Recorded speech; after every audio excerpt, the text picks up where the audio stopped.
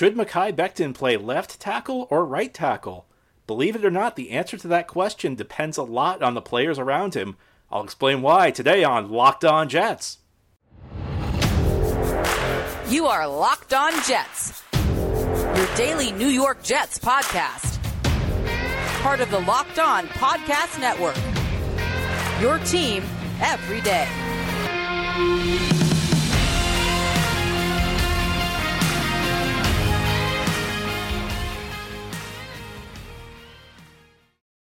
Welcome. This is the Locked On Jets podcast, part of the Locked On Podcast Network, your team every day. It's Wednesday, June 14th, 2023, and I'm your host, John B. from GanggreenNation.com. Thanking you so much for making the show your first listen or first watch every day. Subscribe to the show for free on YouTube or wherever you get your podcasts so that you'll get new episodes as soon as they're posted. If you're listening on a podcast source, please give the show a 5-star review. And if you're watching on YouTube, give this episode a big thumbs up. These things help us out and help other Jets fans find the podcast. Today we have our weekly mailbag show. Each Wednesday we try and do a mailbag. Our latest offseason mailbag begins with a question about the Jets' offensive line. It goes, I get that Dwayne Brown has only ever played left tackle, but what if it is actually more likely that Becton gets injured playing right tackle? If that's the case, would it not make more sense to try Mitchell at right tackle and Becton at left tackle? I hate to think that we are putting potentially our best asset in a position where they are more likely to get injured because our 30-plus-year-old tackle does not know how to switch sides. It seems like poor game planning, and I have to think it would deter future free agents if they don't think we have the player's best interest and health in mind. So that's an interesting question, and it goes back to some comments Mekhi Becton made a few weeks ago. He was upset with the Jets last year, and he said that essentially that he was blaming the coaching staff, at least to a certain extent, that he got injured because he felt like it was more likely to get injured playing on the right side of the offensive line than the left side of the offensive line. And that's because of the injury he was coming off of, the footwork, the motions it would require playing on the right side versus the left side, the stress he'd put on his injured knee. I don't know how true that is. I'm not a doctor. And when I read that, my first thought was, wow, Becton seems pretty upset with the Jets, which is a big news story. But my second thought was, you're playing tackle. It's dangerous anywhere you are. I mean, would it be more dangerous for Becton to play right tackle than left tackle? I don't know that anybody can really say that with authority. If they can, then that's one thing. But I can't really see how you can make that judgment. I think the question on the offensive line is more, what's the best unit? Now, Robert Saleh has been using this phrase that the best 5 players are going to be on the offensive line this year. I don't think that he actually means that. I kind of hope he doesn't actually mean that. And now, I'm not saying the Jets should play untalented players on their offensive line, but offensive line is about more than talent. It's about how the 5 players work together. It's about who is in a spot that fits their skill set. There's a different skill set for playing tackle versus guard versus center. And it also matters how much chemistry you have with the guy next to you. So it's not just about talent. You can take the 5 most talented linemen in the world, and if they don't have any chemistry, they're not going to play very well. In fact, this Saleh comment about we're playing the best 5 guys, the last time I heard a Jets coach say that, it was 2014, and it was Rex Ryan telling us that about his defense. We were going to play the best 11 guys, and that led the Jets to playing Antonio Allen at corner. Antonio Allen was a safety who really could not cover very well. He was kind of a run-stopping safety, and the Jets played him at corner, in part because Rex Ryan kept using the phrase, we're going to play the best 11 guys. It's not about playing the best 11 guys on defense or the best 5 offensive linemen. It's about playing the right combination of players. So, while I'm not sure that Becton necessarily is more likely to get hurt on the right side than the left side, it's worth discussing. Are the Jets better as an offensive line with Becton at left tackle? And the suggestion was that they play Max Mitchell at right tackle instead, Becton at left tackle. The question is, can Mitchell play? Now, I think one of the things that we have a tendency to do as fans is we say, well, we don't really know how good this guy is. You have to test him out. You have to throw him out there in games to see what you have. The thing is, the coaching staff gets an opportunity to see these guys up close every single day. And that's true in the offseason. It's true once you get to training camp. It's true once you get into the season. So while we don't get to see these guys every day, the coaching staff does. Mitchell, to me, is a wild card. He played a lot last year before he got injured. I don't want to say he played poorly because I don't think that's fair to him. He was never supposed to play last year. You could just see that most of the time he was kind of physically overmatched. Last year, I think, was a year where he was supposed to hit the weight room and develop more strength, and it showed. I mean, he did his best. I think there's a real possibility he's better because he got experience last year, and that it will help him in the long run. But he was just not physically ready to play last year. So a lot of this comes down to Mitchell. Now, if Mitchell can play right tackle effectively, then I think you have a case that Becton could play on the left side. I think, though, what the Jets believe at the moment is that their best 5 offensive line man look is Dwayne Brown at left tackle and Becton at right tackle. You have to remember Becton has played both the left and the right sides. He's done it in the pros. He also did it in college. In fact, in college at Louisville, there were times he played left tackle on one play, then moved to right tackle for the next play. So he has experience playing on both sides of the line. And I think that as much as anything, Becton can tell you it's about injuries. Becton can tell you about any number of things. I'll go back to what I said the day Becton made his comments about wanting to play the left tackle. The reason I think he wants to play left tackle above anything else, left tackles tend to get paid more than right tackles do in this league. But I think that there's a pretty strong case to be made that the best 5-man offensive line for the Jets, the most effective 5-man offensive line, has Dwayne Brown at left tackle and Becton at right tackle. Now, look, I'm not the biggest Dwayne Brown fan at this point of his career. A few years back, I loved Dwayne Brown. I think Dwayne Brown did his best last year. I think for what was really an emergency signing, because the Jets signed Dwayne Brown after Becton got injured and they needed to find a tackle quickly. For an emergency signing at 37 years of age, I actually think Dwayne Brown acquitted himself pretty well. I was pretty adamant, though, heading into the offseason that he was a guy the Jets should not trust heading into 2023. But now that he's here, now that you look at what else is on the offensive line, Mitchell's a wild card. If Mitchell can step into a starting role, then I think maybe you consider moving Becton over. The other option would be Billy Turner, the guy that just signed from Turner's from Denver. He has experience playing with the Packers in the past. He's blocked for Aaron Rodgers at right tackle.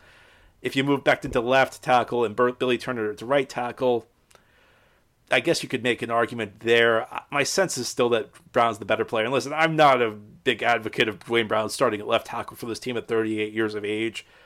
It's just a sign of where the Jets are at tackle. I think every team enters the season with some question marks, and one of the Jets' biggest question marks happens to be at the tackle position because you're depending on a 38-year-old left tackle and a right tackle in Becton, who you're kind of hoping can put it together. And I still do have some, I don't know that Becton is a guy I view as a lock right now. I still do have some hopes that Becton could be a good player, because if you go back to his rookie season in 2020, I think that there was more good than there was bad. And I think looking at this roster, I don't love that the Jets are in the spot that they're in at tackle, but realistically, there's a very strong case that Brown's your best left tackle and Becton's your best right tackle. Mitchell is the wild card. And I'm a bit skeptical. If somebody has some data that can prove that Becton's more likely to be injured on the right side, then I'll listen to it. If you have a medical background and there's something you can contribute to that, I'll listen to it. But I don't know that it's necessarily true that Becton's more likely to get injured on the right side. And I don't know it's going to impact the Jets' ability to sign free agents. I feel like there are certain things in the league that you have to watch out for that maybe you get a bad reputation for. I'm not sure the Jets playing at Becton at right tackle, though, is really going to contribute to that. Now, ahead here on the Locked On Jets podcast, we will continue our weekly mailbag show. We'll talk about a player who just had an injury revealed yesterday. He was a player I talked about quite a bit on the Tuesday episode of Locked On Jets. That's Chuck Clark. Unfortunately, he's injured. What are the cap implications of this injury? We'll get into them ahead here on this Wednesday mailbag edition of Locked On Jets. Today's episode of Locked On Jets is brought to you by FanDuel Sportsbook. Well, the NBA and NHL seasons have come to an end early this week. And it's been a rough week for Miami. The Denver Nuggets defeated the Miami Heat in 5 games in the NBA Finals. The Vegas Golden Knights did the same to the Florida Panthers, who are based in Miami, to win the Stanley Cup. First NBA championship in Denver Nuggets history. The Golden Knights win their first Stanley Cup ever. An amazing story. Only 6 years in the NHL. They went to the finals their first year. They've been in the conference finals or league semifinals 4 times in 6 years, and they are now the champions. However, baseball's kicking into gear, and we've got the NFL coming up in a few months. So you should make your way over to FanDuel, because right now new customers can get a no-sweat first bet of up to $2,500. Yes, that's $2,500 back in bonus bets if your first bet does not win. There's no better place to get in all the baseball, and then once we get to the fall football action, then FanDuel Sportsbook. Visit FanDuel.com/lockedon and get a no-sweat first bet of up to $2,500. Again, that's FanDuel.com/lockedon. FanDuel, official sports betting partner of the NBA. Thank you so much for making Locked On Jets your first listen or first watch every day. We continue with our weekly mailbag. Our next question is about Chuck Clark. If Chuck Clark is actually out for the season, how does this impact the Jets' salary cap? Are they still on the hook for his whole salary against the cap this year? I never really understood how injuries are dealt with in this regard. And let me tell you something. There are very few podcasts I've ever done that have had as short of a shelf life as the Tuesday podcast, because almost right after I uploaded it, and I talked a lot about what the signing of Adrian Amos meant for the Jets. One of the things I talked about, I said I thought it was a good signing. I still think it's a good signing. So that part of it aged pretty well. In fact, if anything, it's a better signing, because news broke on Tuesday night that Chuck Clark apparently has suffered a pretty serious injury. He's going to miss a significant amount of time. Hopefully not out for the year, but very possible. So Adrian Amos goes from a signing that helps the depth at safety to a signing that was pretty essential, because Clark was supposed to be in the mix for the Jets this year, and he's now going to miss a substantial amount of time. Now, everything else I was talking about is the Jets were going to throw 3 safety looks out there with Clark and Amos and Jordan Whitehead. And I was talking about the implications about how this means that J.B. Sherwood loses playing time. Well, that's all out the window now that Chuck Clark is injured. So, like I said, I've had some bad predictions in the past. I've had some bad analysis. I'm not sure there's anything that's been so objectively proven incorrect so quickly as many of the segments on the Tuesday podcast. So if you want to get some entertainment, if you're become an everydayer and listen to this podcast on a consistent basis, check that one out. Maybe you'll get a laugh, or maybe you'll think about what could have been at the safety position for the Jets. Now, onto the question. What happens if Chuck Clark is on IR? And the answer is actually very simple to this. The team is charged the full amount of the player's contract against the salary cap. There is no decrease in cap hit because the player is on injured reserve. There's nothing that happens. It's just the player, you essentially pay the player to be injured and rehab. So Chuck Clark, if you go to overthecap.com, has a cap hit of $4.1 million this year. That's a cap hit the Jets are responsible for. And, if you ever follow the league, there's always one team that just suffers a ton of injuries through the season. And sometimes you'll hear, like on one of the sports talk shows, you'll hear that this team has this much money on cap space on injured reserve. You never want to be that team, but there's no good thing that comes from it. I guess you could argue that maybe the team should get a deduction, but it just doesn't happen for the time being. And, here's the thing. Everybody plays under the same rules. It's not like the Buffalo gets a cap break when their players get injured. Everybody plays by the same rules, so that's how it is. If you want to argue it should be different, you can feel free, but that's the way the NFL works. Is you do not get a discount if a player is injured. Our next question, how do you think GM Tannenbaum and Coach Mangini would do with this Jets team today? That's an interesting question. So what would Mike Tannenbaum and Eric Mangini do with this Jets roster? Well, I think with Tannenbaum, you would have seen a lot more splashy moves. This Jets offseason has been kind of interesting because it kind of, if you've been paying attention, this offseason is kind of run on 2 parallel tracks. There's kind of been like the Aaron Rodgers offseason where they get Rodgers and they hire Nathaniel Hackett and they bring in all these guys from Green Bay. And then like parallel to it, there's been like this typical Joe Douglas offseason where they're bringing in guys like Chuck Clark and Mecole Hardman and guys who are kind of like under the radar players who don't cost a lot of money. So it's been kind of fascinating. And Douglas is in the draft picking guys with big time tools, guys who dominate the athletic testing. So it's like kind of been like this 2-track offseason. I think with Tannenbaum, you probably would have seen much more of the offseason I was expecting, where the Jets would be bringing, they'd kind of be like Tampa Bay was the last couple of years. They'd be bringing in these big names at the end of their careers, guys who are, in the stage where they're not what they used to be, but they're still effective. So I think the Jets would have a much more star-studded roster if Tannenbaum was here. With Mangini, I'm not a big Mangini guy. I know there are people out there who regret firing Mangini. My father's one of those people. My father always says that the biggest mistake they made was firing Mangini. I don't know that that's necessarily true, though. I remember that 2008 season, and while a lot of the blame gets put on Brett Favre getting injured, the truth was, I remember those games. Mangini made a lot of mistakes. The defense was nowhere near as good as it should have been. They had Darrelle Revis, they had David Harris, they had good players on the line, they had Chris Jenkins, they had Sean Ellis. That was a Kerry Rhodes in the secondary with Revis. The team was bad defensively, and there was no excuse because there was plenty of talent on that unit. And, there were issues with the way he related to players. And here's my bigger point with Mangini. People always point to the drafts that they had. They said, well, they drafted DeBrickashaw Ferguson and Nick Mangold and David Harris and Darrell Rivas while Mangini was here, and then Rex came in and they drafted poorly. Well, that's true to an extent, but I don't know that the two are necessarily related because Mangini happened to be the coach when they drafted Vernon Golston in the first round of 2008.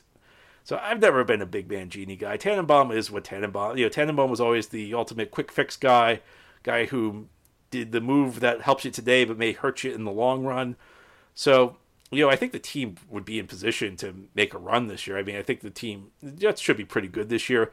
I think that they would be, they go to even more of an extreme this offseason where they, the Jets, to the extent the Jets are all in, they're pretty all in this year. They'd be even more all in with Tannenbaum, and maybe their short-term odds would be better. Mangini, I think, would be an issue. I don't think he'd be a plus. I don't think Mangini hired good coaches, so maybe these things cancel each other out and they'd be about the place that they are right now. The other point I'll make about Mangini, though, is he never went anywhere and did better. And that's the thing is, there's a school of thought that the Jets made a mistake in 1995 when they fired Pete Carroll, who went on to be a great coach at USC and then the Seahawks. My own take on that's a little bit different. When the Jets fired Pete Carroll, it was like 9-10 years before he was good at USC. It took a while, and he failed again in his second NFL job with the New England Patriots. But I can at least understand that. It's not like Mangini went anywhere else and was better. He went to Cleveland and really did not improve the Browns. Had a short stint with the 49ers as on their assistant coaching staff and was not very good there. So I was never a big Mangini guy. I think the biggest difference in the team is that the team would just be more star-studded. I don't know that they'd necessarily be better coached, and maybe at the end of the day, all that evens out.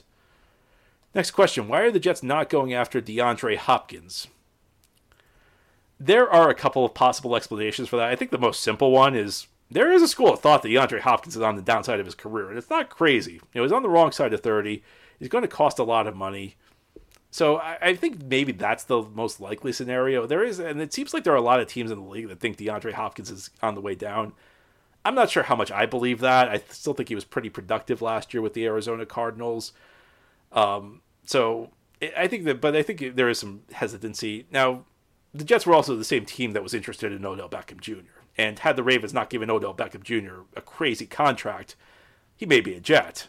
I think Beckham has a lot more question marks than Hopkins does. But my guess is that's the reason. I think the Jets just don't view him as a guy who can still contribute.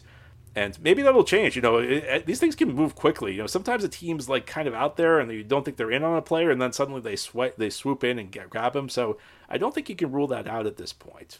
But I think that would be my guess. I'm not sure the exact reason, but that's where I would put my money at the moment. Now, here on the Locked On Jets podcast, we will close out our weekly mailbag. We're going to talk about everybody's favorite topic, Zach Wilson. Is there a chance he can make a comeback after Aaron Rodgers retires? We'll get into it ahead on this Wednesday edition of the Locked On Jets podcast. This is the Locked On Jets podcast. Here on this Wednesday, we're doing our weekly mailbag show. Our next question, what are the odds Zach Wilson will be ready to take over when Aaron Rodgers retires? Well, if we're going to be honest, not good.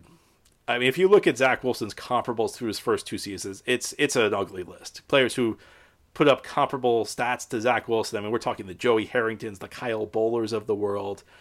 And if you're looking at like situations that resemble this, Bowler is actually kind of applicable to this because I'm trying to think of like quarterbacks who were drafted early and got immediate playing time and were sent to the bench. It rarely turns out that guy develops when he's sitting on the bench. I mean, with Bowler, Steve McNair came to the Ravens. It's not like Kyle Bowler then took over, and after McNair got injured, I think the second year, it's not like Bowler came out and became the franchise quarterback for Baltimore. Another example is Arizona with Matt Leinart. Kurt Warner went to Arizona. Now, everybody says Kurt Warner was a Hall of Fame player, but at that point of his career, if we want to put this into context, the perception was that Warner was over the hill. He was with the Giants. He was kind of like the placeholder for Eli Manning, and they benched him pretty quickly. The end of Warner's Rams career, people forget, was pretty bad. Warner looked like he was over the hill. And then he kind of like found rejuvenation. He had like a late career renaissance in Arizona. The Cardinals had drafted Matt Leinart. He was not very good, so they put Warner in the lineup. Warner retired after the 2009 season, and Leinart was supposed to get the starting job, and he didn't even win the starting job out of training camp. If you want to go back, and this is going back 30 years, there's a Jets comparable with Boomer Esiason.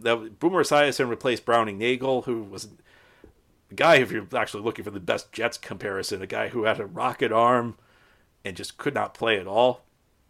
And Browning Nagel never had a future with the Jets. So while there's this perception Aaron Rodgers is going to come in and teach Zach Wilson everything he knows, the odds are against it. Now, here's what I will say. If you're looking for the glasses half full take, if Zach Wilson was ever going to figure it out, and we've seen across the league, I mean, Geno Smith is an example of this, there are the occasional player who do figure it out after a few years on the bench. So if Zach Wilson was going to turn it around, this is the situation he needs to be in, where he just has a chance to reset. The Jets used the word reset late last season, and then they kind of pushed it back into the lineup. It proved to be, a move that did not benefit Zach Wilson at all. Zach Wilson probably should have sat the rest of this last season. Unfortunately, Mike White's injury came into play, and Joe Flacco showing nothing came into play, so the Jets kind of felt pressed to put Wilson back in the lineup for those two games against Detroit and Jacksonville. He just needs to really work on his fundamentals. He needs to spend this next year or two drilling the fundamentals into him, really learning how to read coverages. It's not easy. Most quarterbacks can't figure it out. The way I view Zach Wilson is, if you could do that draft over, and this is total hindsight, there are good. It's not like the Jets were the only team that was going to draft Zach Wilson high in 2021. Now, yes, you do have to blame Joe Douglas to an extent. I'm not saying you let the Jets completely off the hook for their miss, because it was a miss. And ultimately, you're judged on how good the guys you draft turn out.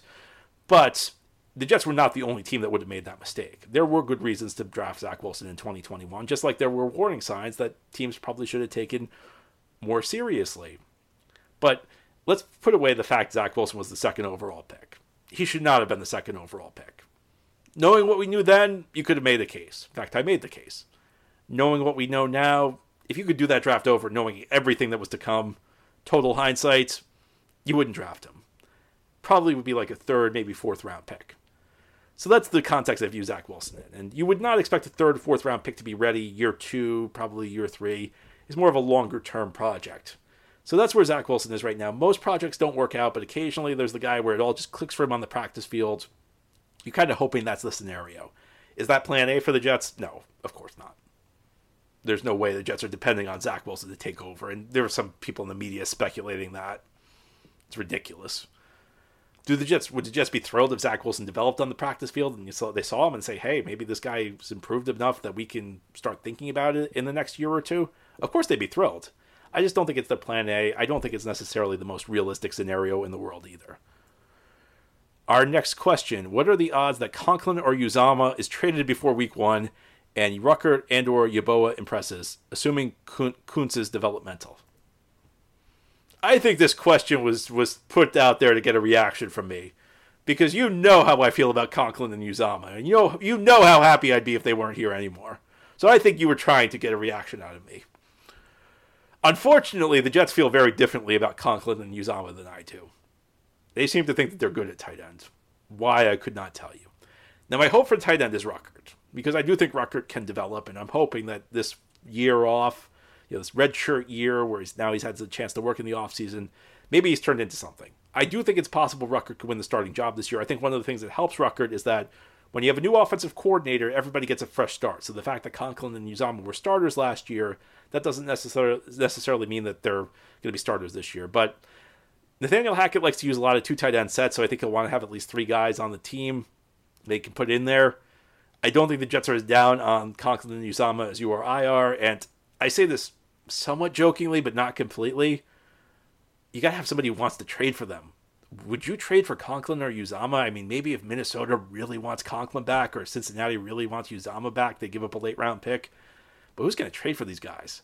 And that's not so much a knock on either. I mean, it's a knock on them, but it's not so much a knock on them as just as it is being realistic that there aren't a lot of players in the NFL who have trade value. And I think that these are higher level guys who get traded. It's not the Conklins and Uzamas of the world. Last question. After all this time working in Jets media, do you have sources that provide insider information? I don't think I can recall any time in the past few years where you have revealed any kind of insider information on the podcast. In fact, you often mention a disclaimer that you don't have insider information. Yeah, well, a couple of things about that. I mean, one of the reasons I add that disclaimer is that there are people out there, there are like websites out there that just kind of like quote people who are in the media, even somebody like as low, and I'm not like a high level media guy, but there are like websites out there that just quote people to generate content. So I want to like make that clear in case somebody out there is like one of those writers is listening to me and then says, oh, well, John is giving this insider information. I want to make it clear that I'm not like providing insider information in those instances. When you do this, as long as I have, inevitably you're going to come across some information. I mean, it's just part of the nature of this work where inevitably you'll come across some insider information from time to time. So a couple things about this. First of all, it is not my goal to become the ultimate Jets insider. I don't really dream of breaking stories, so I'm not out there actively trying to cultivate sources. In fact, on some level, I kind of try and stay away from it because I worry a little bit if you get too close to the team, you lose your objectivity a bit and you become hesitant to criticize people when they deserve it because, if you get close enough, you become their friends and, it becomes more difficult to be objective. So in a way, I kind of try and stay away from it. It's also kind of like a decision of mine that I've made consciously.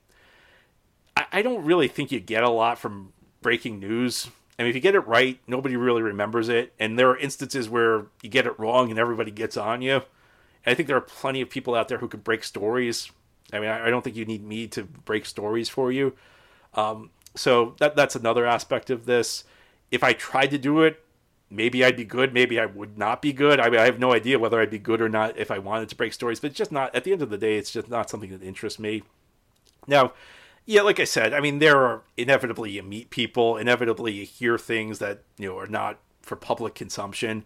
So when I get like insider information, I just try and use it to give you a more accurate analysis. So if like I find out a player's injured, maybe I go a little bit easier on him when I'm breaking down a play. Or if I find out that like, if I'm blaming like the safety because he blew a play, and then I find out that like he was actually trying to cover for somebody and like, it was actually the corner to blame, then I try and work that into my analysis. So that's kind of like the way I try and use insider information when I get it. Because I think ultimately, and this is another thing I'll bring up, I think the way the media works right now, especially in the NFL, is so dumb. It's like you'll hear these stupid rumors that like don't add anything to your experience. I'll give you one example. If there was a few years back, I got this message from an agent. And he says, you can attribute this to a source. Jets are interested in this draft prospect. Now, if I tell you that, what's that really providing you? The Jets are probably interested in like 100 draft prospects. And me telling you that from a source that the Jets are interested in this guy, that's giving you nothing. It's giving me nothing.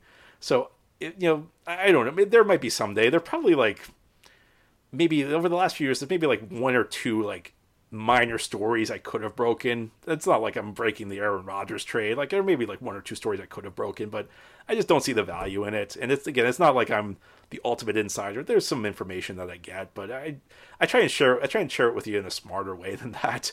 I just try and give you more accurate analysis because at the end of the day, my biggest goal is not to tell you what's happening. I think there are plenty of people who can break the news. I try and at least give you, even if I'm not right, even if you don't agree with me, I hope you at least come away thinking I'm giving you some thoughtful analysis. And I try and use to the extent I get information, I try and use it to give you more thoughtful analysis. And hopefully I'm successful in that venture. Anyway, that's all for today's episode. This has been the Locked On Jets podcast, part of the Locked On Podcast Network. Your team every day is our motto. As always, if you enjoy the show, hit the subscribe button where you're watching or listening so that you'll never miss an episode. If you're listening on a podcast source, give the show a 5-star review. And if you're watching on YouTube, give this episode a big thumbs up. These things help us out, help other Jets fans find us. Have a great Wednesday, everybody. We'll be back next time to talk more Jets.